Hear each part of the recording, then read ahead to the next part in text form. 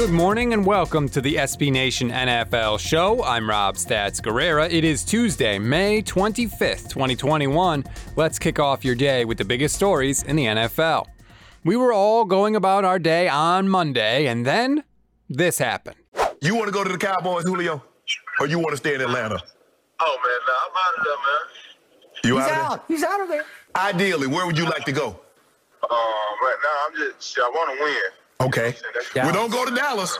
If you go to, you ain't winning in Dallas, Julio. You already, man, listen, come on, man. You already know I know.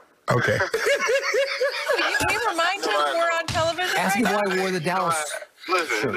You know how people is, man, with all that going on with the picture. Yeah. Yeah. And all that, stuff like that. Okay. Man, I ain't never been on that. You know what I'm saying? Okay. That's good enough. Julio, I'll talk to you later. Thanks for calling me back. We on air, but I appreciate you calling me, dog. You know I know my nephew was going to pick up. Oh, yeah, nah. Yeah, I ain't going to Dallas, man. I never thought about going to Dallas. Okay. I appreciate that, bro. Enjoy the rest of your day. That is audio of a phone call that Shannon Sharpe made to Julio Jones live on the air during FS1's The Undisputed yesterday.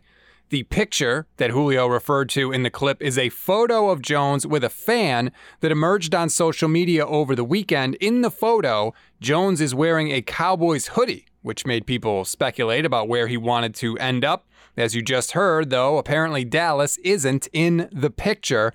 After that clip aired, more reporting on the Julio Jones situation emerged. First, he requested a trade from the Falcons organization months ago, and they've been working on moving him since before the draft. That's why there was all that speculation in late April. Second, according to Adam Schefter, the Falcons would prefer to trade Jones to the AFC, but at this point, they're looking for the best value in either conference. They have been asking for a first-round pick, but obviously no one was willing to pay that to this point. Good luck getting it now, too, especially after Julio publicly declared, quote, "I'm out of there," on national TV.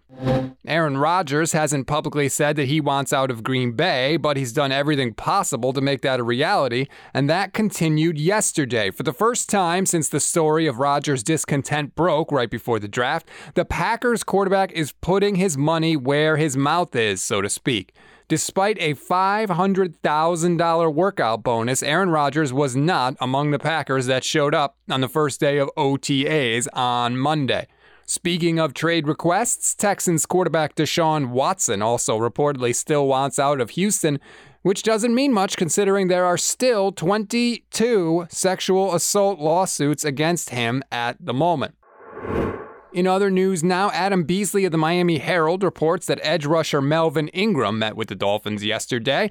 It's the first news of a conversation between Ingram and a team since he met with the Chiefs in March. And finally, the NFL will explore the allegations from former player and assistant coach Eugene Chung that he was told during an interview for a coaching position that he is, quote, "not the right minority." We will review the matter, NFL spokesman Brian McCarthy said in a statement. That comment is completely inappropriate and contrary to league values and workplace policies. The NFL and its clubs are committed to providing equal employment opportunities to all personnel in a manner that is consistent with our commitment to diversity, equality, and inclusion.